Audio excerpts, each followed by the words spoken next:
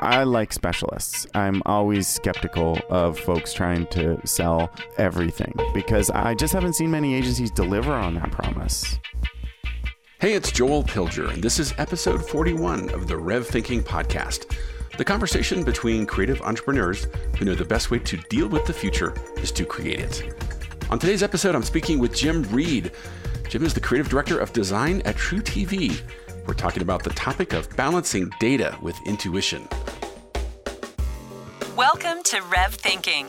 RevThink leverages years of experience and practical wisdom to help owners of top creative studios, so you don't have to choose between following your passion and running your business.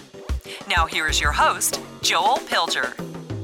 Hey, it's Joel. Today is Wednesday, April 25th. Welcome to the Rev Thinking Podcast. Good to have you with us today. I'm excited about my conversation with Jim Reed at TruTV.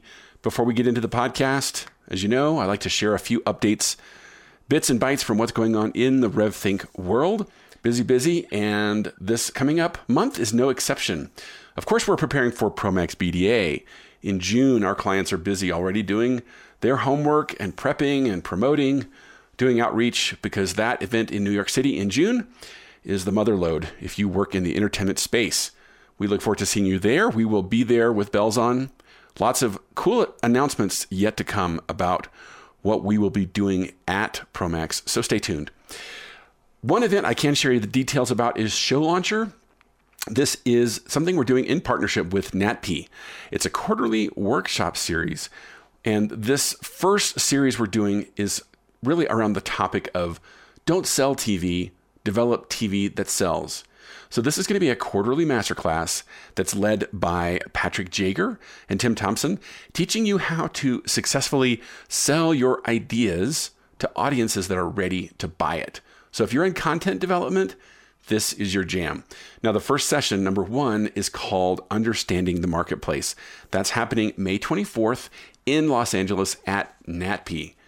Let's see, we have some upcoming episodes. I thought I'd give you a little sneak peek of what's coming up on the Rev Thinking Podcast. I think we have the next episode teed up is RevThink's very own Jason Fletcher. I interview him around the ingredient of finance. And that episode is called The Story Your Finances Are Telling You. That's one you got to listen to because as a creative entrepreneur, this is where most of you are really weak in the area of finances. Also in the queue, I'm looking forward to doing upcoming episodes with David C. Baker. He used to run Recourses. He just changed the name. He's still an awesome and amazing consultant in the space of marketing and advertising firms and creative entrepreneurship. Also, Blair Enns from Win Without Pitching. Blair's agreed to come on the podcast, and I can't wait because Blair is one of my favorite people in the world. I've learned so much from Blair about pricing, about pitching, and about business development. So make sure you listen for that one. And also, Carlos Elasmar. Carlos is at F5 and Motionographer. Now, F5 is a conference that is slated to come back soon, and you're going to want to go to this conference in New York. And of course, you know Motionographer, so stay tuned and listen up for the episode coming up with Carlos. Okay, for all this information, go to revthink.com. Or if you're an owner in a creative firm, we invite you to join our 7 Ingredients group on Facebook. You can stay in touch with all of the happenings there. Okay, to today's episode with Jim Reed. So Jim comes from a background of TV, marketing and promotions, now both on the TV network side as a client, as well as on the agency side. So on the TV side, he worked at places like CMT, AMC, and he's now at TruTV.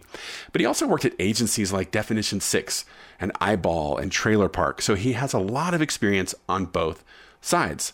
So today's episode is really an insightful peek behind the curtain to understand what it's like in Jim's world. What's the crazy evolving world like for a TV network creative director? And of course, I ask him things like, well, what types of outside agencies does Turner work with? And what defines a great collaborator? Is it a studio that specializes, or is it that 360 offering that we hear about so much? And of course, what everyone is talking about these days, especially in the world of Promax, what's the role of data? Is data superior to intuition? Or do the two somehow interact to create better results in our modern world of second and third screens and OTT and apps and all that stuff. Okay, well, I hope you enjoy my conversation with Jim Reed at truTV. So, Jim, what's your title? That's a really good question. I think officially, I'm going to look at my card. It says Creative Director Design. Creative Director Design. And you work at a network? Yeah, we are a really small little thing, part of the Turner network, truTV. Yeah, the Turner. We're a little comedy. The network, Turner Solar System. Thing. Yep. And how long have you been hanging out here at truTV? About a year and a half. Okay. Now, of course, what I love about you and your background is we have some similar stuff in our background in that you spent a lot of years on the agency side. Yes. And were you, were you a creative on the agency side? Were you? Yeah, probably more years in total on the agency side. I came up, I went to design school. I studied type and design and photography and where was school? Art Center. Okay. Out in Pasadena. Yeah. And then when I graduated, I ran out of money in school.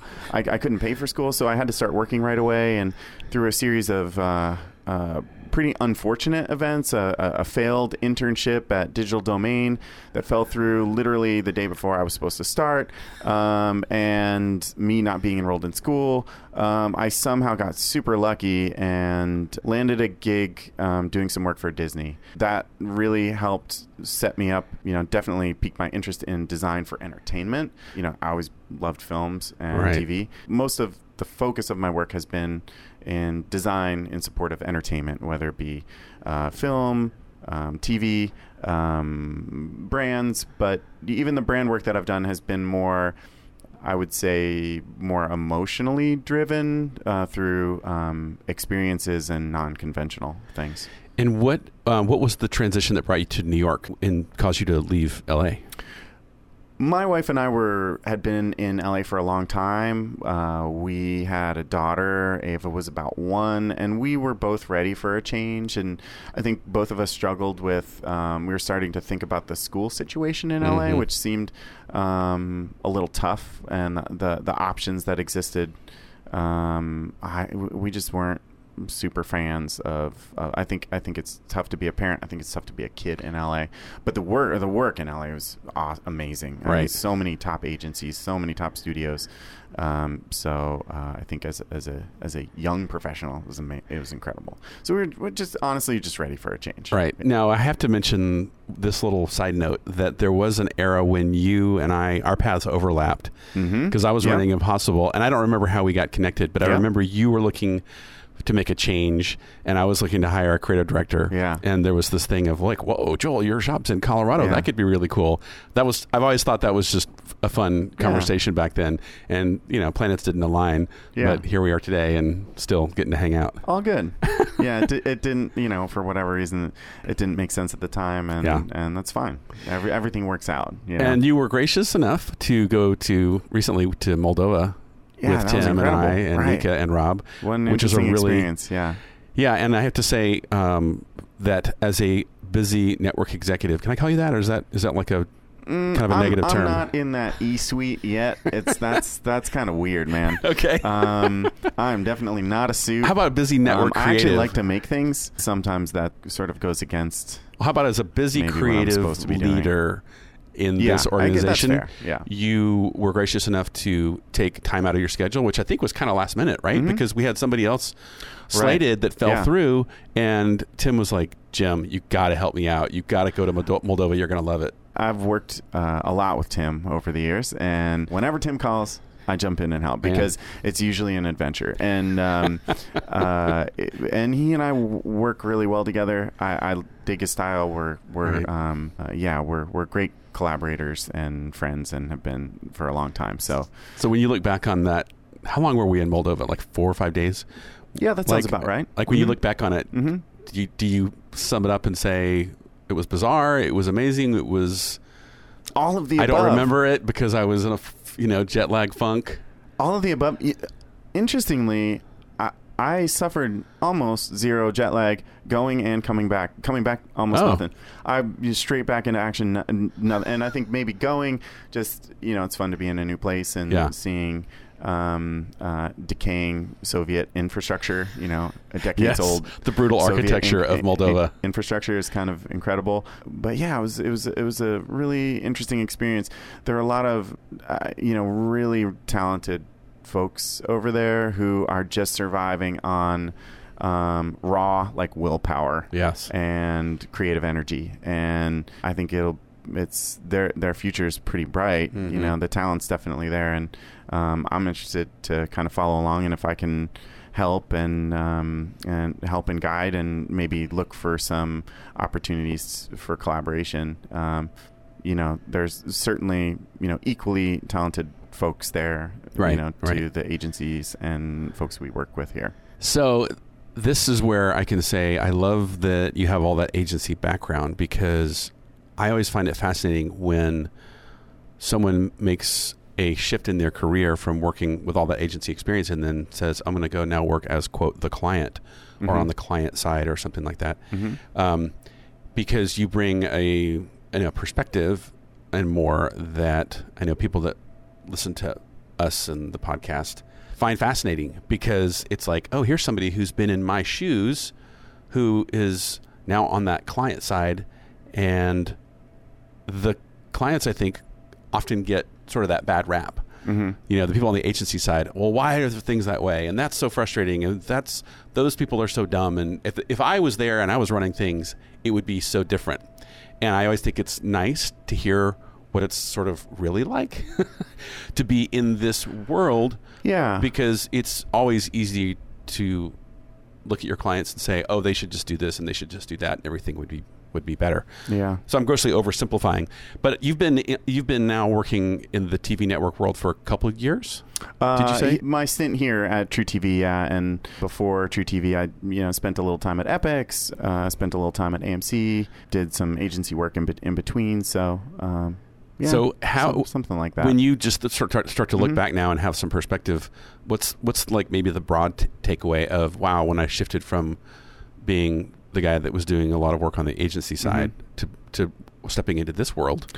Well, I guess I'll talk more specifically about truTV, because I think every network works differently. I mean, each one is its own unique culture and works differently, and some are very hierarchical and rigid, and some are very flat. We're very flat. So I communicate pretty regularly with our president. That was something that I had never done before.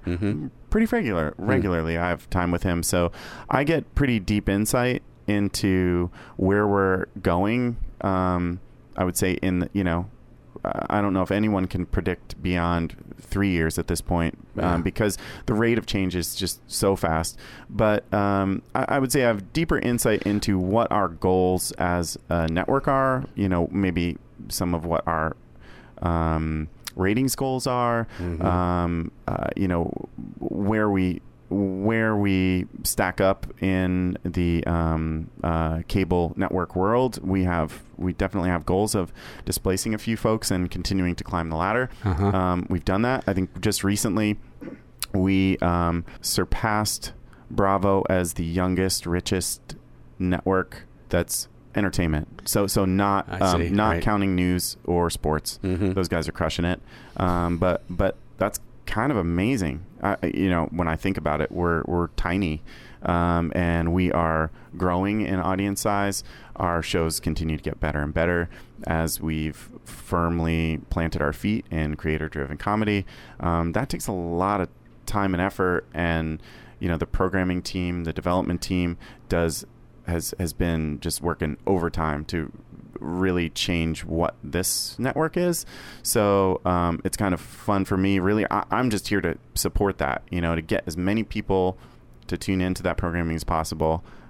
We are essentially, we're delivering people from ad pod to ad pod. That's where we monetize. That's where we make the money.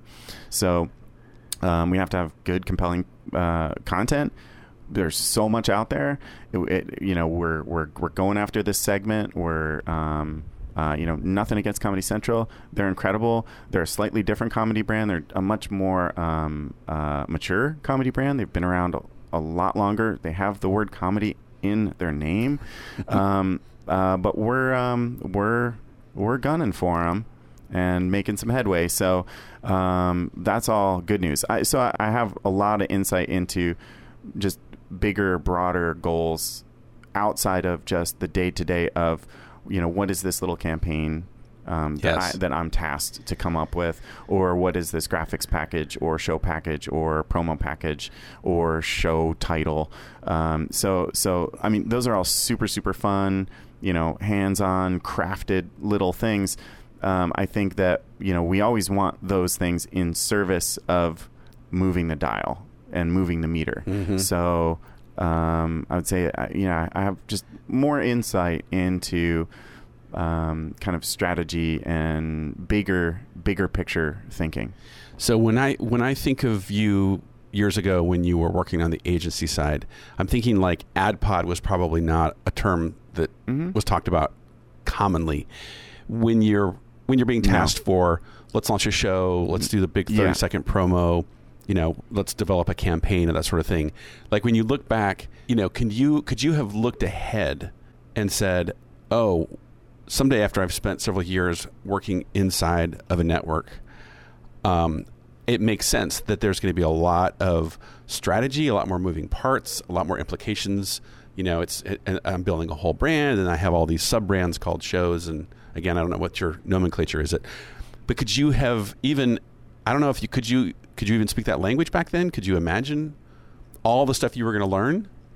It's a lot more complicated, that's for sure. And I think, in identifying, if you're going to simplify or strip it down to solve a problem, right, and figure out who are the stakeholders, who has to buy into this, who signs off on this, where are we going with this? What are the, how do we measure success? It's a much more complicated. I wouldn't say it's better or worse. The kind of work that I'm doing now, it's just much more complicated. It's much more textured. It's much more layered. There are a lot more implications. There are a lot more players. When you weave in talent, that kind of takes things to a whole new level. We want Amy Sedaris to buy in on what we do with her. She's really important to us and to me as a partner. If I'm designing a key art campaign with her, because our flavor of shows is creator driven.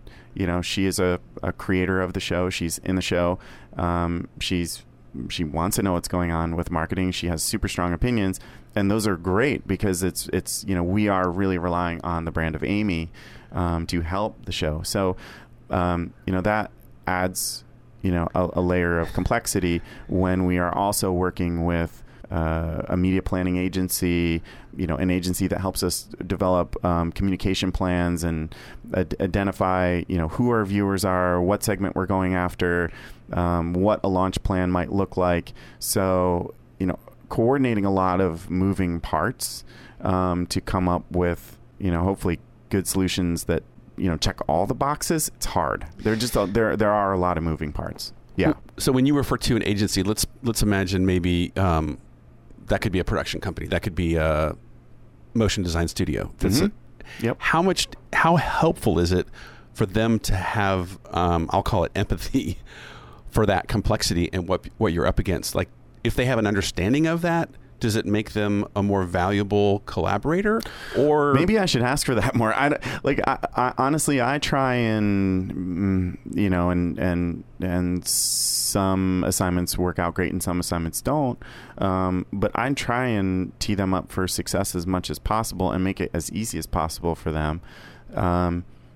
I may be a bit more old school in my thinking of, or maybe not old school, but I tend to prefer having like the least amount of information that I need to succeed, because I find extraneous detail, I don't find it helpful to crafted assignments.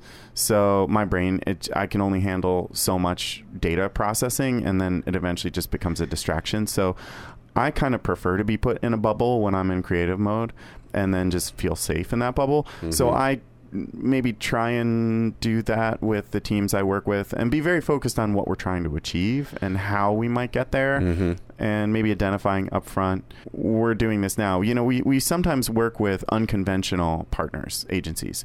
So what might that look like? So let's say, for example, key art is one of the things we develop.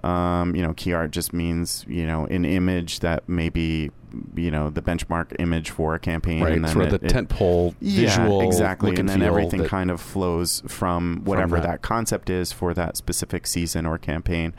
Right now we're working with a vendor who's never done that before. Okay, interesting. So you're looking for some fresh perspectives and that kind of thing. Right. So there's a lot of learning both ways, and hopefully we don't crush their spirit. I mean, that happens sometimes. That does happen sometimes.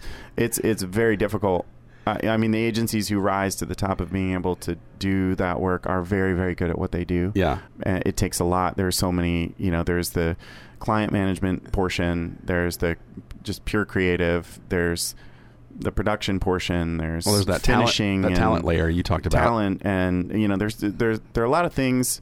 We like it if most of those boxes are checked, but it's pretty rare. We have a couple of partners who check all the boxes, and that's why we go back to them over and over again. Right, but at the same time, you also do occasionally work with somebody that's just bringing in something new. So it's not about we have this deep expertise and all this history of trustworthiness. It's more like there's that certain spark that you see and you say, I think I can use that and adapt it or translate it into this application. Yep.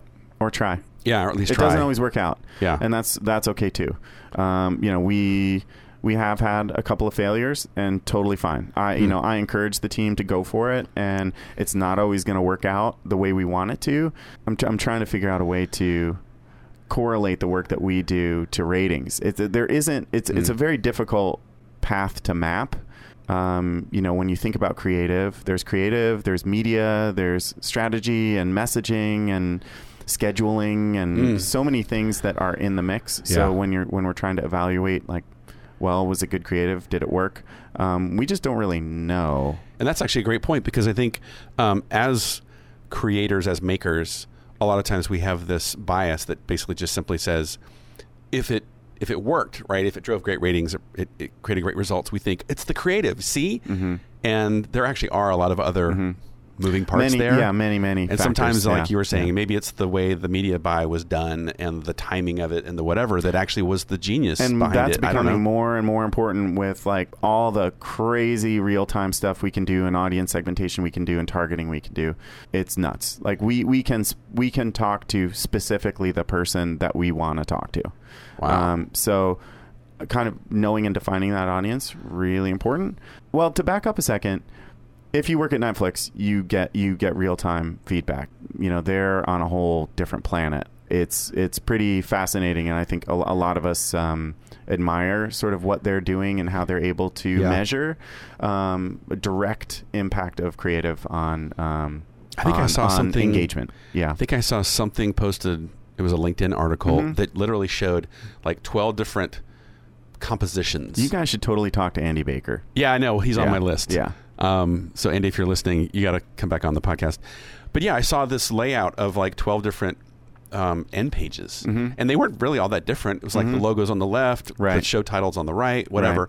And the article talked about Netflix being able to measure which one of these you like, so that when they send you to another end page design, they're going to use that again to try and get a higher engagement. But it's the most subtle stuff that you would think, why would that possibly matter? But it's if you can measure it, well, then you can do something with it. Yeah, we just have to guess. We guess based on what we learned in art school. Hierarchy. We manipulate hierarchy. What are we going to look at first, second, third?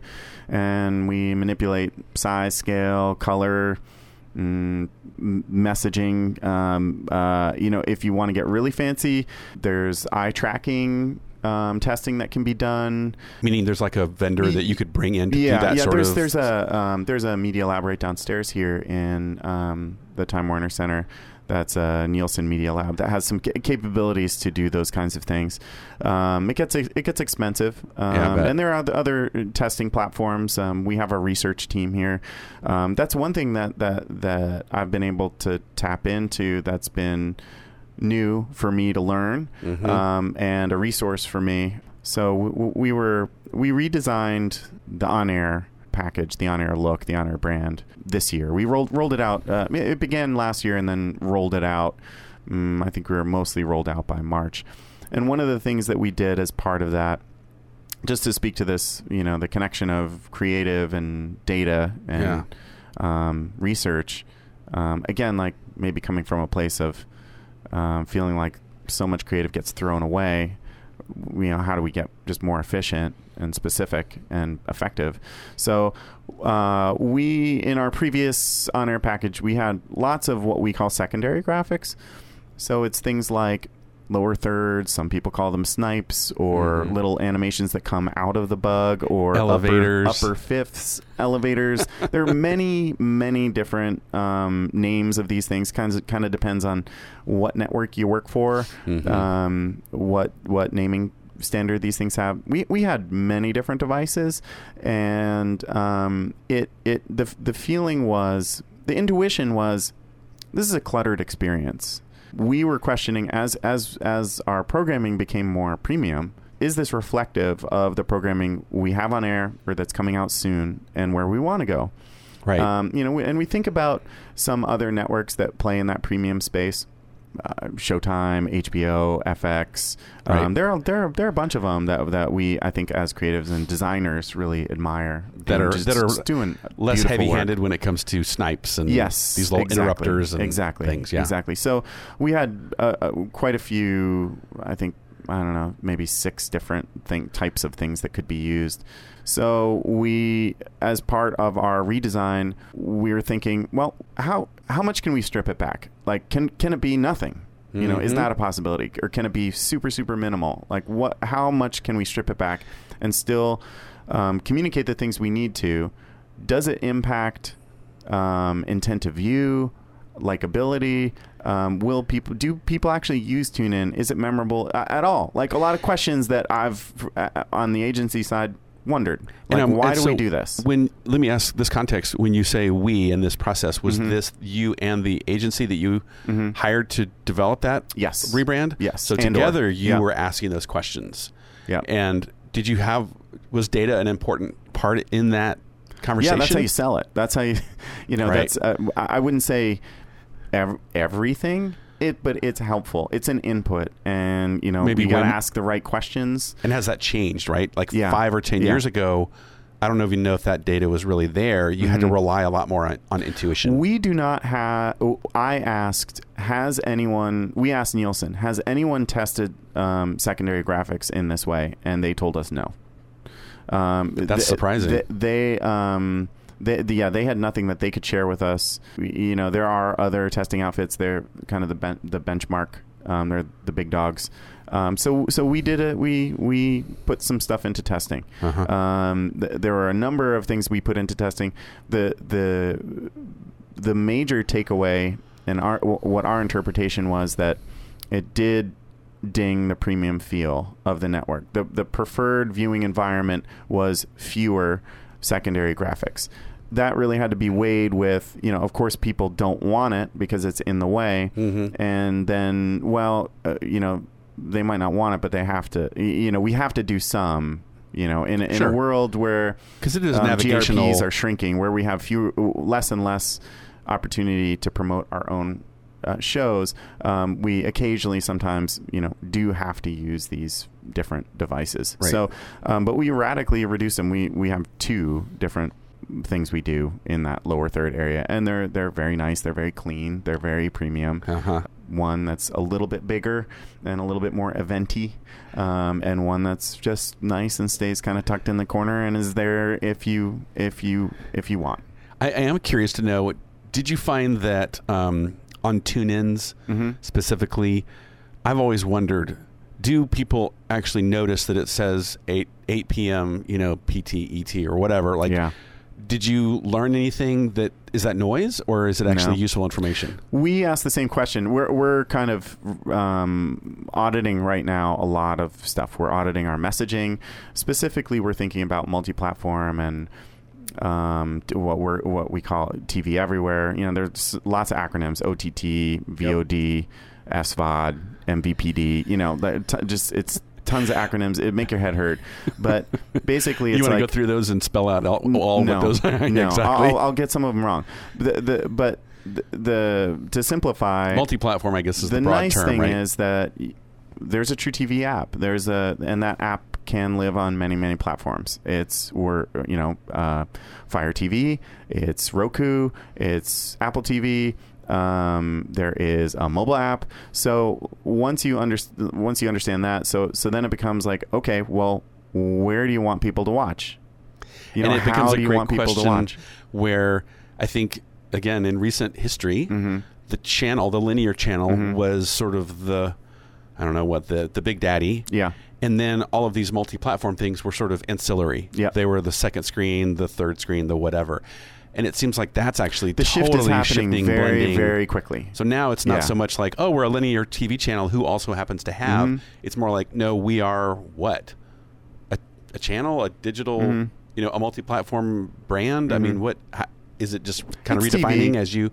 I mean, I think it's still TV. But it doesn't necessarily play on this big screen. It's everywhere. Here. I think people know that. They can watch it anywhere.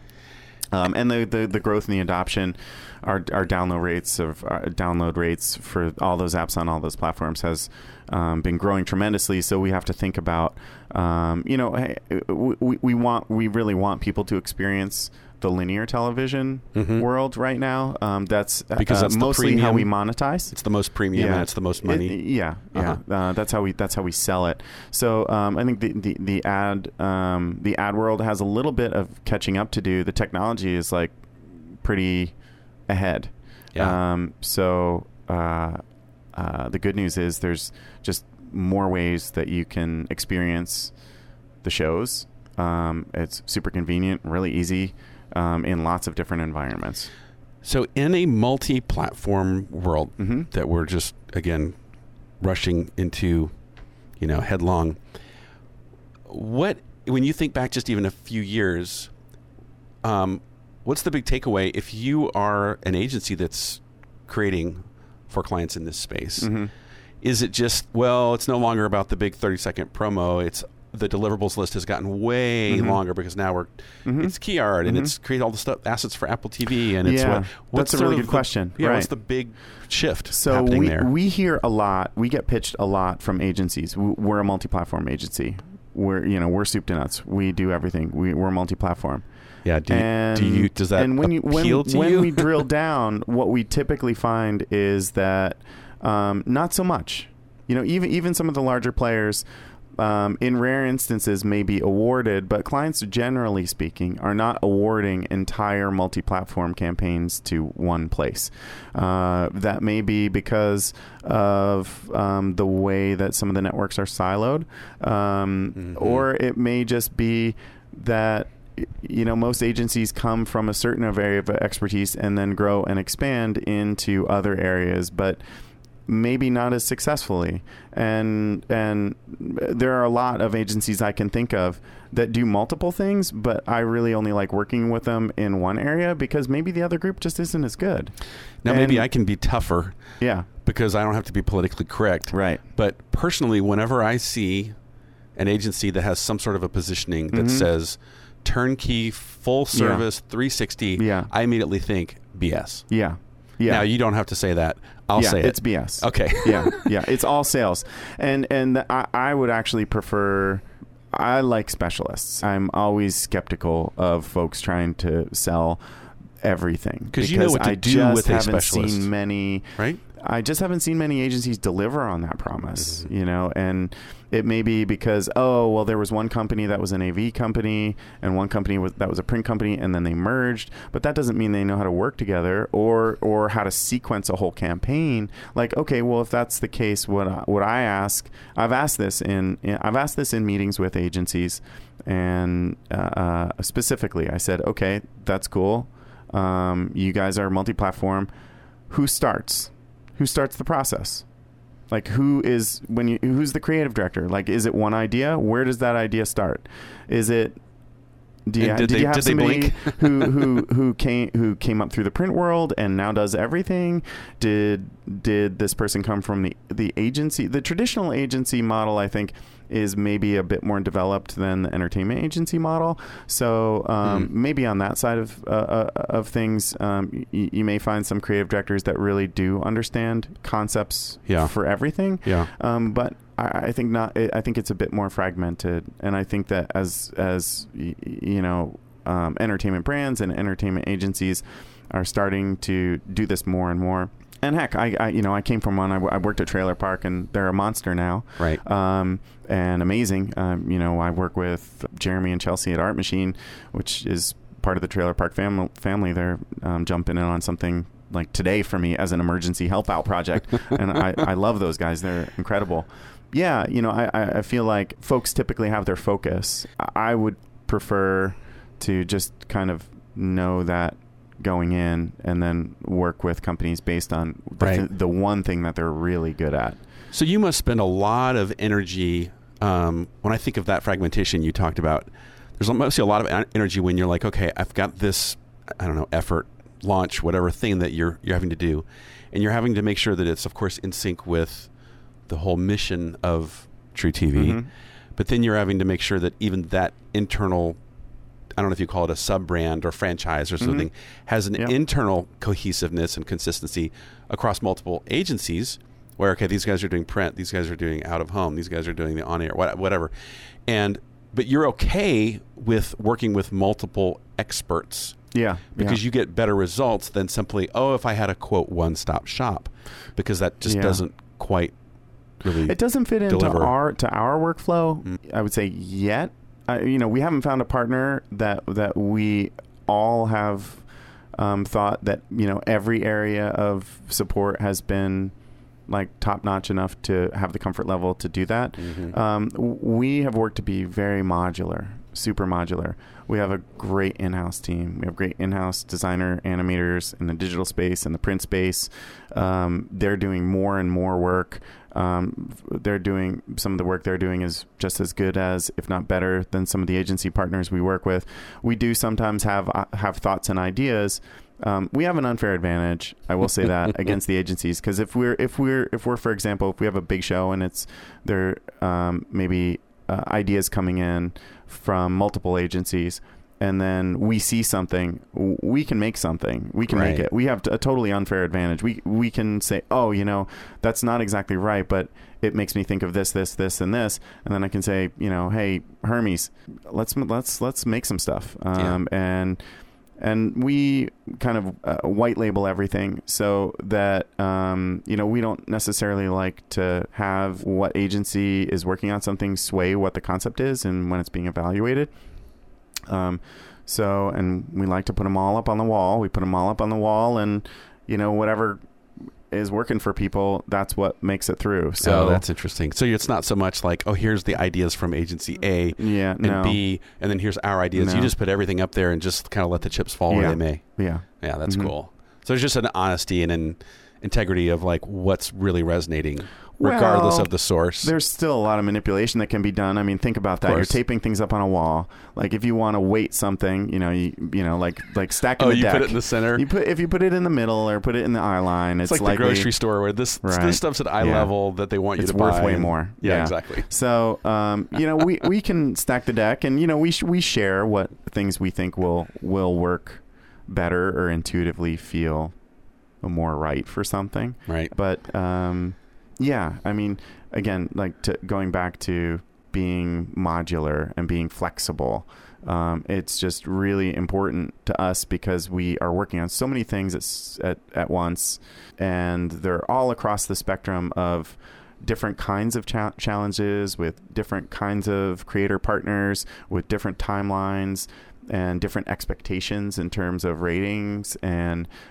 maybe different media dollar support behind with, it's incredibly complex. So being agile is super helpful.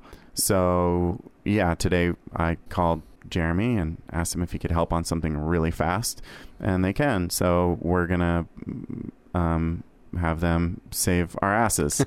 And Thank you, Jeremy. I really appreciate that. And I also appreciate, we get agencies sometimes tell us no. Nope, can't do it. I love that. I want to hear no. If an agency cannot deliver and is not going to give the A team, right, then it's fine. That's fine. Please don't apply. I just like, that's an investment in a relationship that I will really appreciate. And the next time, I'll ask you again. And I mean, if it's always no, that might be a problem. Yeah, clearly. Why don't you like me? But there's you want yes or you want no, but the worst is the maybe. Yeah. Or the yes that feels like you're sort of being sold or pitched or something, and you know that it lacks confidence, and then later you realize, oh crap, I got the B team, the C team, the D team. Yeah.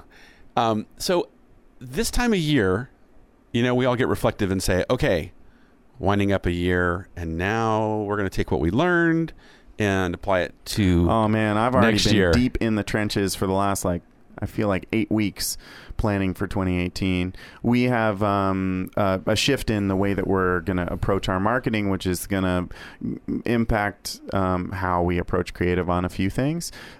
So we're just setting up for success there. Interesting. Yeah. So for the partners that you work with, how, what do you find in those partners that are really well positioned and are really, really that can potentially be massively helpful in the new year? Are there certain characteristics or attributes that you find that, again, with how much things are changing, right, and how much Well, I mean, the one thing, yes, things are changing. They're changing rapidly. I think the only constant is change. So, and I've heard a couple of folks here ask this, and I've maybe heard a little bit of feedback from the agency side. Maybe some remembrance of a better time, or when are we going to settle? When are we going to settle into a groove, or when is it going to get a little more relaxed, or when is it going to calm down? And the answer is never. No, it's just going to get worse. Right. You just say, don't hold your breath. Yeah. I mean, the only thing to do is really try and feel energized by the change and embrace it and take it as a challenge, because we have in the TV world, there are a couple players out there that are just crushing it and are kind of flipping us upside down. So, viewership in general on linear television is dwindling, shifting, to say the least. Yeah. So, I think some of us are excited about, okay, like what can we do to adapt to this really quickly changing environment? And I think those of us who are, hopefully able to embrace that high rate of change, I hope will survive. I still see some other networks doing things really old school. I worry about them. Yeah. I mean, I think there's clearly, when something is eroding and disintegrating, such as linear, the question isn't, oh gosh, what do we do? The pie is shrinking. It's more like the cheese is moving. Where is the cheese going, and can we keep up with it? Yeah, it's going to social and digital is where it's going. Absolutely. Much more targeted, much more timely, much more specific, and many, people are on mobile, they're on the web, all the time. And in that environment, we can find you more effectively. It's just a better use of our dollars. If you are a fan of Amy Sedaris, you can easily find her and find her show and follow along and be part of that community. That's like a way more engaging way to be marketed to, I think, than maybe watching a multi-million-dollar shiny brand campaign on linear air. Yeah. So I think, so those good old days are now officially over. Yeah, I think what it does, though, is it ushers in the kinds of things I'm excited about, which are new school combinations of technologies, social, experiential, unusual things. Right. That's where weird and cool and fun things are happening. Huge launch campaigns with special shoots, and I'm those are diminishing, shall we say? It's becoming harder and harder to justify them as being a good return on investment, because we know that we are just able to reach people in other ways more effectively. So that's what your eye is on in the new year is, well, it's all going to keep changing. So here we go. Let's embrace it. Lots more digital, lots more social, huge. Our social team is just incredible. I mean, they're hilarious. They are so funny and so smart. And how much has that really department grown? I'm just curious, right? It was probably nothing like what it is a couple of years ago. They've continued to grow, and not enough too. I think the volume of what they output is staggering. We've added a few folks to try and keep up with that growth. The growth of our social platforms is staggering.